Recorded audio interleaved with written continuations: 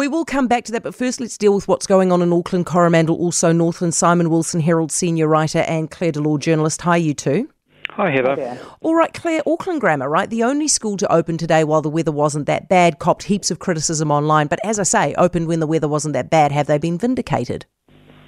Well, I think they have so far. If you give discretion to schools, you have to expect that they might use it. And Tim O'Connor, I think, is quite well known as a conservative headmaster, and he decided he wanted the kids in school. Now, he has to answer for whether he's adhered to a risk assessment and also to the parents and to his board. As it turned out, it seems that everyone got to and from school who attended without incident. So, I think he did make the right decision for his school. Simon? I think that's probably right. It's a very difficult situation in Auckland at the moment. 2 weeks ago we had, as everyone knows, a complete lack of information about what to do, so it was a dangerous lack. This time the authorities in different ways are trying to be as responsible as they can, and that has led the transport people, Auckland Transport and the council and the government to say, stay off the streets if you can, stay home if you can. But it's also led the Ministry of Education to say it's up to each school to decide. And there's a little bit of a conflict in there. I think Claire's absolutely right. If you leave it to the individual schools, you're going to have some that will stay open and they'll take the consequences. It doesn't need a big pylon for them. We've got this thing that happens where somebody makes a decision and there's just this enormous pile-on if others don't agree. And actually, this wasn't a biggie, and it certainly wasn't a biggie today. The storm is getting worse right now in the city, but it wasn't bad during the day. Simon, he says, this is Tim says that we are far too quick to shut schools down. Do you agree? I'm not sure that I agree. I have been massively in favour of taking a very cautious approach over COVID with schools, and that's really what he's talking about. So I'm not sure I'd agree with him on that. The problem there, though, Claire, is that we now have, and look, it's very tempting to draw a line between the two things, right? We shut down schools consistently, especially in the biggest city of the country, and now we've got a major truancy crisis. Are they linked? Yeah, well, most probably, because a lot of kids have become habituated to not attending school.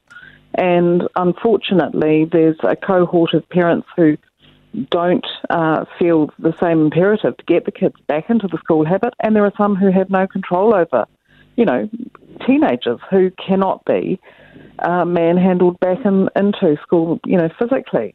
So the truancy issue is quite a major thing, I think, for New Zealand to face up to. We are actually having kids missing significant amounts of school, and we have we have decreasing educational standards. And I think we really have to think long and hard about how to address it. I think a truancy package is in the offing, from what we hear, and let's hope that it's got some sort of teeth to it. All right, back with you guys in just a tick, Simon. So, the Taxpayers Union, again, wants Eleanor Catton to pay back the money, but especially the money that she was given after she was successful. What do you say?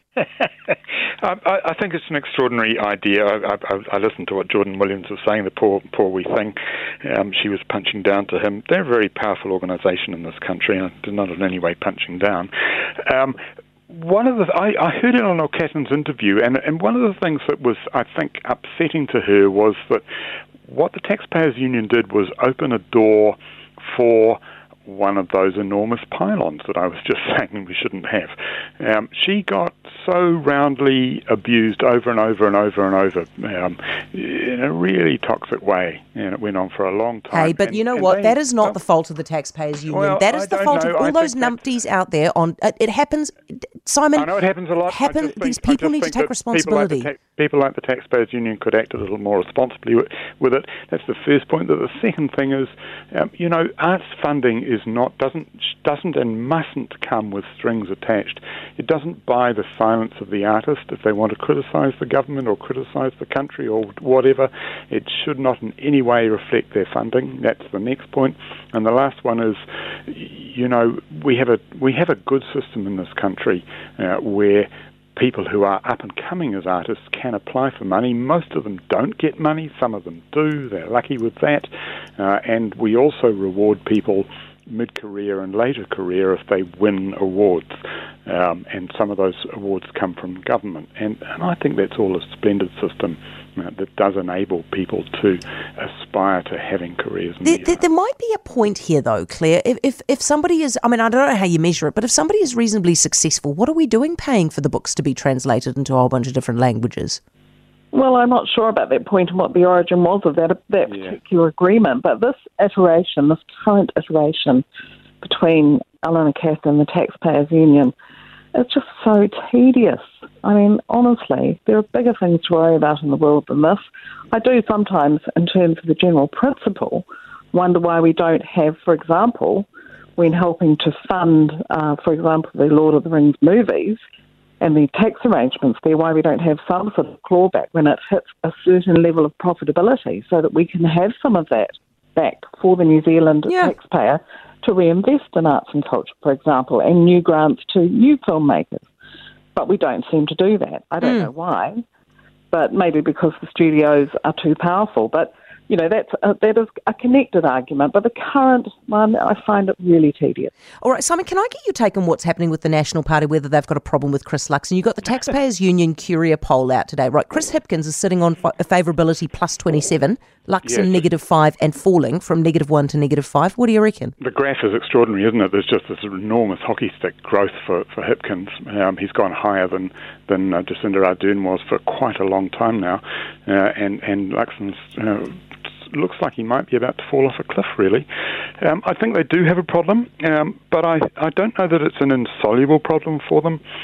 All Chris Luxon really has to do is start speaking more plainly and telling us what his government's going to do. Yes. The slogan is, we're going to get things done. Just tell us what, Chris, and we'll be happy, I'm sure. Yeah, too right. Claire, what do you reckon? Would you, if you were in there right now, would you do the switcheroo? Would you go buy Luxy, in comes Willis? No, I would not. And I think the one thing that you can say about Chris Luxon being the leader of the National Party is that by and large they have fallen in behind their leader for the meantime.